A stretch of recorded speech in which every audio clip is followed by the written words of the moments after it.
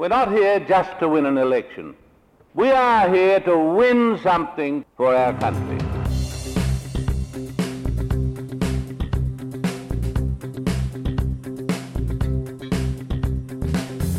Hello, I'm Nick Cater. Welcome to another Water Cooler Conversation. I'm Executive Director of the Menzies Research Centre. The intergenerational wealth gap is something that's rarely talked about, and yet it's a very real phenomena. Younger generations are getting poorer in terms of wealth and assets. Older generations in Australia are getting quite a bit wealthier than they were 20 years ago. We'll go into the reasons for that later with my guest, Emily Dye, who's a economist. She's a communications director at GT Communications. She writes for The Spectator, The Daily Telegraph, Reason Magazine, and other publications. Welcome to the Water Cooler Podcast, Emily. Thank you. It's good to be here. You're an economist at George Washington University, where you trained, and you're passionate, I think, about economics, liberty, and your adopted country, Australia. Is that true? Very much so. I've come to love Australia. And yeah, I've been here for about 3 years, and so far it's been a good trip. One of the things I think is very useful in talking to you, and something I've enjoyed in our previous conversations, is that you bring the outsider's perspective. You know, sometimes if you live in a country all your life, things become so ordinary you don't question them, and yet I think when you come from outside, from a similar country in many ways, a similar culture, but there's enough difference, isn't there, I think, to highlight certain things about Australia that are quite different. Would you say that's true? Yeah, I'd say so. It was very much a choice. I think I've discussed with my partner. He's Australian, but we did have that conversation of where do we want to end up in the future? Where do we want to raise a family? Where do we want to live long term? And it's like looking at the Australian culture, having lived here for a while. I like it better, to be honest. Sorry to the Americans that are listening, but I think there's a lot to be said for the laid-back Australian spirit. Yeah, and I think, straight off the bat, it's worth establishing that Australia is overall a very wealthy country. The average wealth of the average household is among the highest in the world. And actually the discrepancy is lower than in a lot of OECD countries between the rich and the poor. So we're in a very fortunate position, but I've been concerned, as you must be, about this widening wealth gap. I suppose the most obvious illustration is in home ownership. Older generations have been able to buy their homes, I mean, often with some struggle, let it be said, but over time the value of the home has increased. In Australia we have a lot of investment property. People use that as a vehicle to save for retirement, so people gain wealth that way. At the other end of the scale, people, I guess, like yourself, looking to just put a deposit down on a mortgage is harder. You know, the price of housing as in relation to annual wages gone up, right? We've established that. How much is that growing, that wealth gap? And if so, if it is growing, why? What are the factors behind that? I think we've seen a pretty dramatic change in the affordability of housing, both in the very recent past and longer term over the last 10 to 20 years, where for my parents and even for older millennials, it was a lot cheaper, where in the 80s and 90s, it's about 5 times the median income to purchase a home. Well, now it's 12 times the median income to purchase a home. In Sydney, it's $1.6 million is the median home. And I remember as a kid being like, oh, Mom, that beautiful mansion, is that $1 million house? And now it's the 2-bedroom apartment that's got a cockroach infestation that I live in. And so we've definitely seen that huge change over time, and the wages have not kept up. There's a change in working patterns too, isn't there, and study. So young people are typically staying at university longer if they go into higher education. They're not borrowing, of course, to do that. So it's a period of negative earning, if you like, in their lives. They're building up debt and then emerging into the workforce later on. So it would be hard. Isn't it then in that case, call it a lifestyle choice? You make the choice whether to go to university or to go out there and start earning right away. There's different potential earning brackets based on whether you went to university or not. Obviously, if you become a tradie and if you're a man, you have like this generally men that go into trades tend to have that option of making more money earlier on. Some women do go into that. It's fewer. If you go into service industry out of high school, your earning potential is going to be a lot lower. And so it is a toss-up. That extra 4 years, 3 or 4 years in Australia, 4 years in America, versus that potential earnings. So if you can come out of university and make $90,000 as opposed to coming out of high school and making $45,000 for 4 years, it definitely has an impact, because with savings, it's time. Time is the biggest factor, I think. You've heard the criticisms usually made, of course, by baby boomers towards millennials that they're spending too much money on smashed avocado on toast. They're going out to cafes to enjoy things they could have cooked at home. Is there any truth in that? Is there a lifestyle question here that they just like spending money on having a good time, or is that a myth? I mean, I find that incredibly frustrating as a young person. As an avocado eater yourself. I am an avocado eater, but to be honest, the smashed avo is probably one of the cheapest options right now. But I do think there is something to be said for the way we live now versus the way we lived 20 or 30 years ago. We do have a better lifestyle. We've got things like the internet. We've got things like smartphones that didn't exist. So in that way, yes, my lifestyle is a lot nicer than my parents' was at this time. But I'm also probably saving a larger percentage of my salary than my parents did at my age, where I'm putting away about 60% of my disposable income to try to save for a house. And it still just doesn't quite, I can't seem to quite keep up with the rising housing prices. As Conservatives, as Liberals, in Australian terms, we believe strongly, of course, in the value of housing, don't we? I mean, it's a social good, isn't it, to have a high rate of home ownership. Would you agree with that? Oh, very much so. I think it's the stability more than anything. Right now, I've got a 6-month lease on my apartment. So in 6 months, I could have to move. And that's a perpetual risk. That's something that's always in my head. So am I going to consider things like having a family? Well, I don't like the idea of having to move boxes while pregnant. Like, it's a very practical.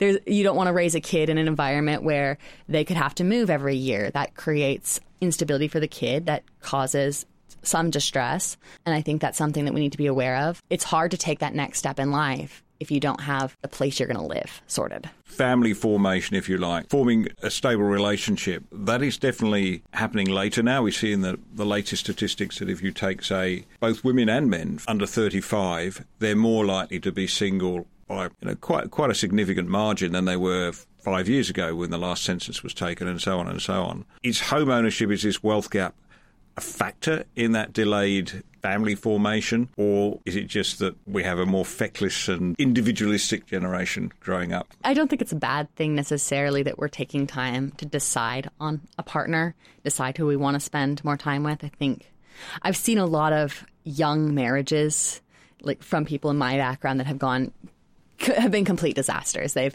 married at 18 and then 6 months later they're like, why did I do this? I had this great idea. So I do think there's something to be said for dating someone longer, really figuring out what you want in a long-term partner before getting married, before having kids. That said, I think it's problematic when housing is a determinant of you have that long-term relationship. You're in a good place.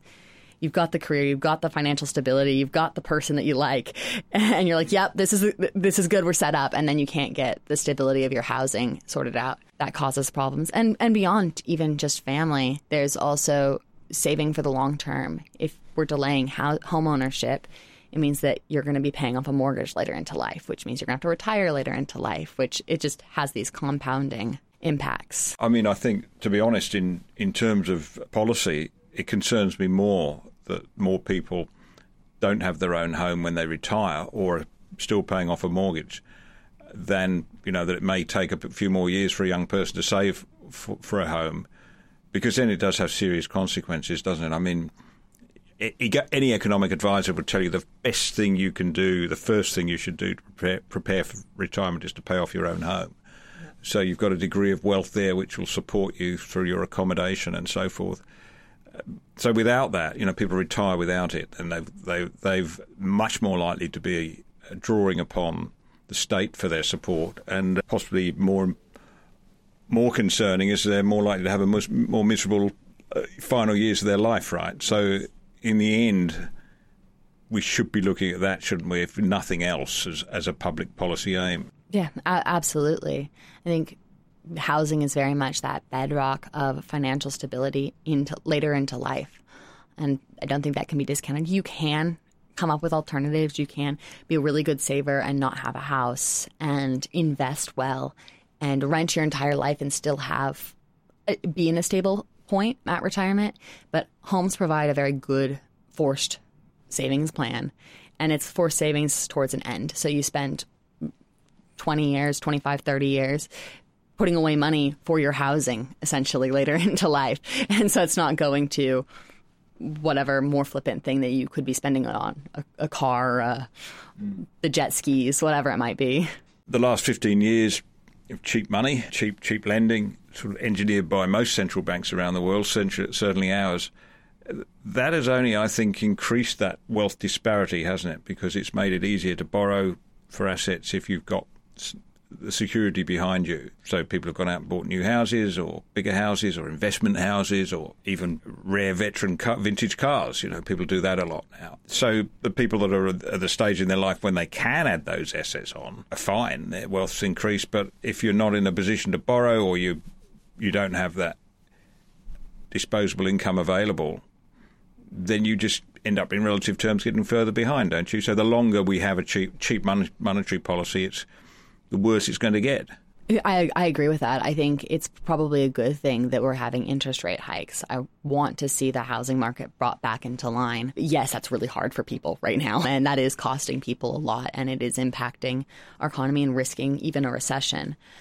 But our housing is it's blown out of proportion, and we've also been thinking about it wrong. Housing it's a place to live. It's a roof over your head. I prefer to think of housing as a consumer good and not as an investment good. But I think in Australia, we view housing as that investment. You get your investment properties. You get the first house, then you get the second house, then you get the third house. Because once you've gotten that first one, then you can borrow against that house, and it becomes this cycle of it is the way you gain wealth, and it's property in your portfolio. It's not this is somebody's home. And we have policies that back that up. We've got negative gearing. So if you're not making money on that rent, you could leave that house empty. And you could offset some of those costs of leaving the house empty. Meanwhile, we're reducing supply. Demand is staying the same or going up. And so housing, those prices are going up both for housing and for rentals.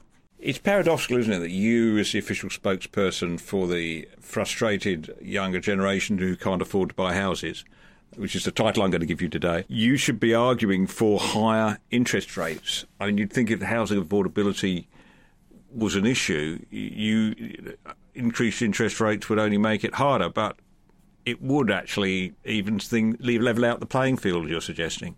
We've got huge demand for housing, and it's not just people that are demanding housing because they want a place to live. People are demanding housing because they want that investment property. And I think I also support land taxes. I don't think it should be profitable to just have houses that don't fit your needs, to have houses that are too big, to have... I think that we need to kind of cut back on demand and increase supply. Well, we'd agree on that. As for land tax, now this is, I think, where you start getting to economic policies that really do divide the generations. Very much so.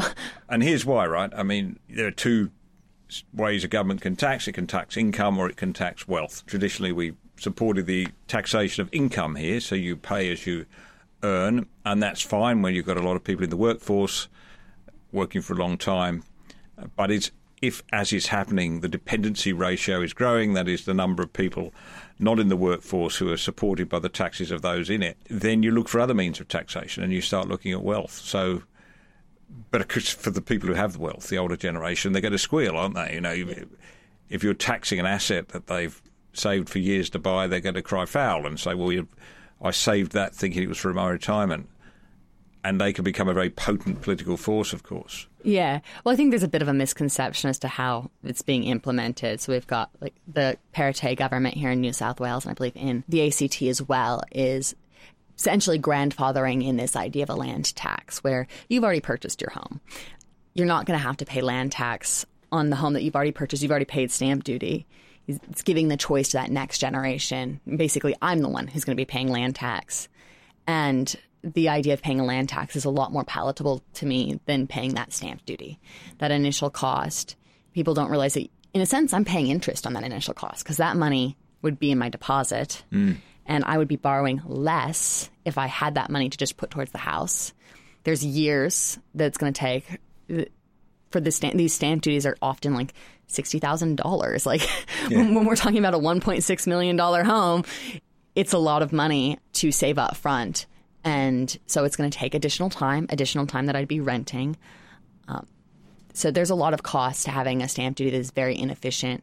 So I personally would prefer a land tax. Yeah, and it has the added benefit for a state government, which I think is probably in Dominic Perrottet's mind right now, that it evens out revenue, doesn't it? You're not getting windfall revenue when the housing market's running hot and then, less revenue in poor years. So that's just helpful. Yeah, and it disincentivizes that, keep that housing market hot.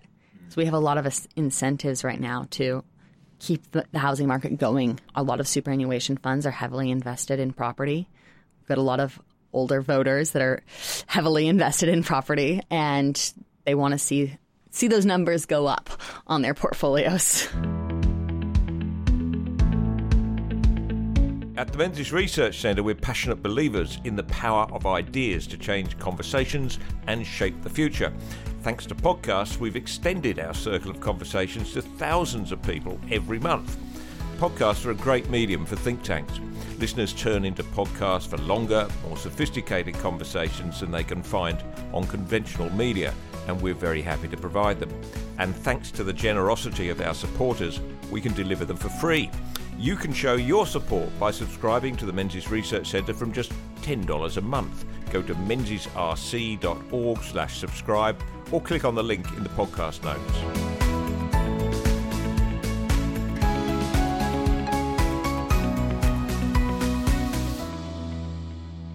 So hand in hand with this widening economic gap, which we've identified, you also notice a gap in voting intention. It was always the case that young people were possibly more likely to vote for parties of the left, but now that has just become an accelerating trend to the point at which in the last election, amongst certainly women under 35, the coalition came third.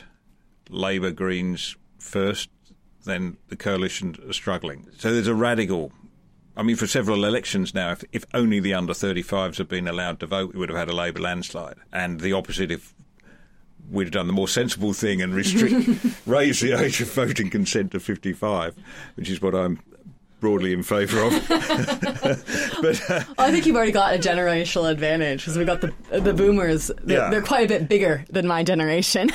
So what I'm getting at, is there a link between the two? Is this economic divide actually producing a political divide as well? I can tell you that as someone who's studied economics and who cares a lot about capitalism and believes in the free market, when I was having to try to get my landlord to do her fulfill her legal obligations and get rid of the cockroach infestation in my apartment, I was ready to done red and shout down with the bourgeoisie. There is that frustration of, I don't feel like my landlord is adding much value to my life by owning this property, because I don't want to have the flexibility of a rental right now. I want to have the stability of a home. And that is where landlords provide value, is they provide that flexibility. Right now, a lot of landlords aren't providing that value because that's not actually what the renters want. And feeling like I can't quite get there, can't quite get the wealth, can't quite get over the hill. I'm still on that spinning wheel. And it brings frustrations to the younger generation. And they're turning to socialism. And so they do. They're like, well, we need to even the playing field. We need to fix inequality. And I don't believe this. I don't believe that socialism is the answer. I'm glad to hear that. In case you're worried. But I understand the emotional sentiment of wanting to see things evened out, wanting to see that wealth redistributed. It's understandable. It's understandable. I don't think it's the best way to have a functioning society. And I think that we need to fix the distortions in our markets so capitalism works better. Would it help if there was greater economic literacy? Absolutely. Better economic literacy, and I think financial literacy. I think we should be teaching economics and finance above even, say, calculus. And I loved calculus. I think people need to understand how to save, the power of compound interest. And they need to understand how a free market works, and that when my employer is doing well, my employer can pay me more. And so it's not the enemy. I'm on the same side in many ways as my employer. But either way, it is fueling a sense that the whole system's broken. We've got to overturn everything, throw it away. Is that part of what we're seeing feeding into the, pull down statues movement, et cetera, et cetera? Do you think that the frustration, an inability to make ends meet and to accumulate wealth, is that what is driving that, or is that something different? I think that is one of the key drivers of the whole socialism movement. It's that pushing back against inequality, because socialism, it's an economics concept in many ways. It's making sure you're providing these resources, you're providing the healthcare, which I actually do support. I very much love Australia's healthcare system, coming from America where it's a mess. But I don't think the American system can be called a capitalist system. It's a distorted crony capitalist system. I think we've over-empowered insurers in the United States, and by connecting healthcare to your employment, it makes it harder to be self-employed. It gives more power to the employer in a way. It shifts the scales in a way that's not helpful for people, and takes away a lot of the bargaining power that the employee has.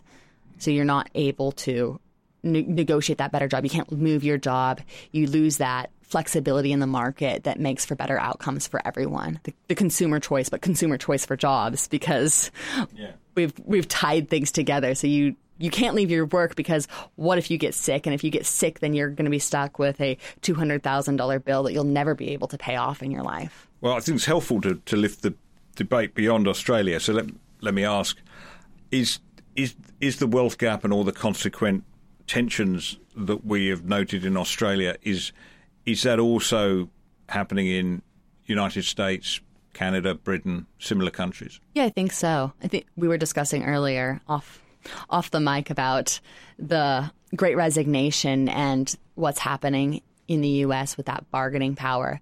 I think is very interesting. We've got the younger people that are in those less secure jobs are now getting that bargaining power to push for better leave time. My sister was very excited because she got a full 2 weeks leave for a year, 2 weeks for a year. As living in Australia now for 3 years, I'm like, really? Only 2 weeks? That American perspective. So I think that has been a good shift. But when you don't get 2 weeks leave, you only get 5 days leave in a year. There is that disparity. You feel like you don't have much power. You don't have that ability to negotiate. As ever, the question is, what can be done? Specifically, what could politicians do? I mean, how can we adjust our policy settings in a way that might not exacerbate these wealth gaps and might, in fact, close them to some extent? I think housing is probably, as we've discussed, the biggest factor that is causing that wealth gap. So I would love to see a larger housing supply. I was listening to a YouTube video the other day, and they were saying that in Australia, they have the most arable land per capita of any nation in the world. Of arable land, so that's not the outback. With only 25 million people, I think we got some room to grow our cities, both up and outward. You'd think so, wouldn't you? There's enough space. It's a very long drive from here to Melbourne, even. So I think we need more cities. We need more space. We need to be less afraid to grow. And I think we have a lot of restrictions on that growth. And if we could pull back on our zoning policies, we could see a large decrease in housing prices. Because I don't think it's the house that's itself that expensive. It's the land. And in taxation? Yes. What would you like to see in taxation? Two main things. I would like to see the stamp duty repealed in order to make it easier to save for that deposit. You can purchase a house sooner if you don't have to also save for a stamp duty. So I think that's a huge move in the right direction. And the other thing is GST on new housing. Currently, you have to pay, it's a new home, then you have to pay GST, which just reduces the profitability for construction companies and property developers who are building these homes. They also have to factor in the fact that there's going to be GST. And in order for their homes to be competitive, they're going to be eating a lot of that cost. And so that cuts into profits. They seem deceptively simple measures. I mean, of course, they won't be. I mean, there's a fiscal gap of some substantial size to the government fix, doesn't love giving up money. No, on spending, on government debt, on spending, it's clear to me that the spending of the last 2.5 years, justified or unjustified by the pandemic, is going to be a tremendous burden on your generation, not so mine. Oh yeah. I mean, I hope to be earning money and therefore paying income tax for for several years more, but you're going to be doing it for a lot longer than I am, and certainly on Treasury forecasts. Well, Treasury forecasts only go out 40 years, so they can't tell us. They're not even predicting when we might be able to pay down this debt. That's going to be a burden on you and your generation and subsequent generations for a long, long time to come, isn't it? Yeah, and that's taxes without value. Anyways, we're paying our taxes, and a percentage of that has to go to paying the interest on the debt. And so we're not getting any services from that. So I think I agree completely that it should be a top priority to cut back on that debt, to reduce the deficit. Some policies that I thought were a little bit crazy. We're continuing the COVID leave at this point. I guess I know that a lot of people have COVID, but with the amount of power that employees have right now, with the high levels of employment and low levels of unemployment, I think that the employers could have eaten some of that instead of the government paying for that. What I don't get, Emily, is why there's not more anger amongst young people at this. Why weren't they saying, well, it wasn't our disease anyway? I mean, if you're under 25, the chance of you dying of COVID is statistically insignificant, and above that, it's not that high. And yet we borrowed money in order to try and squash this thing.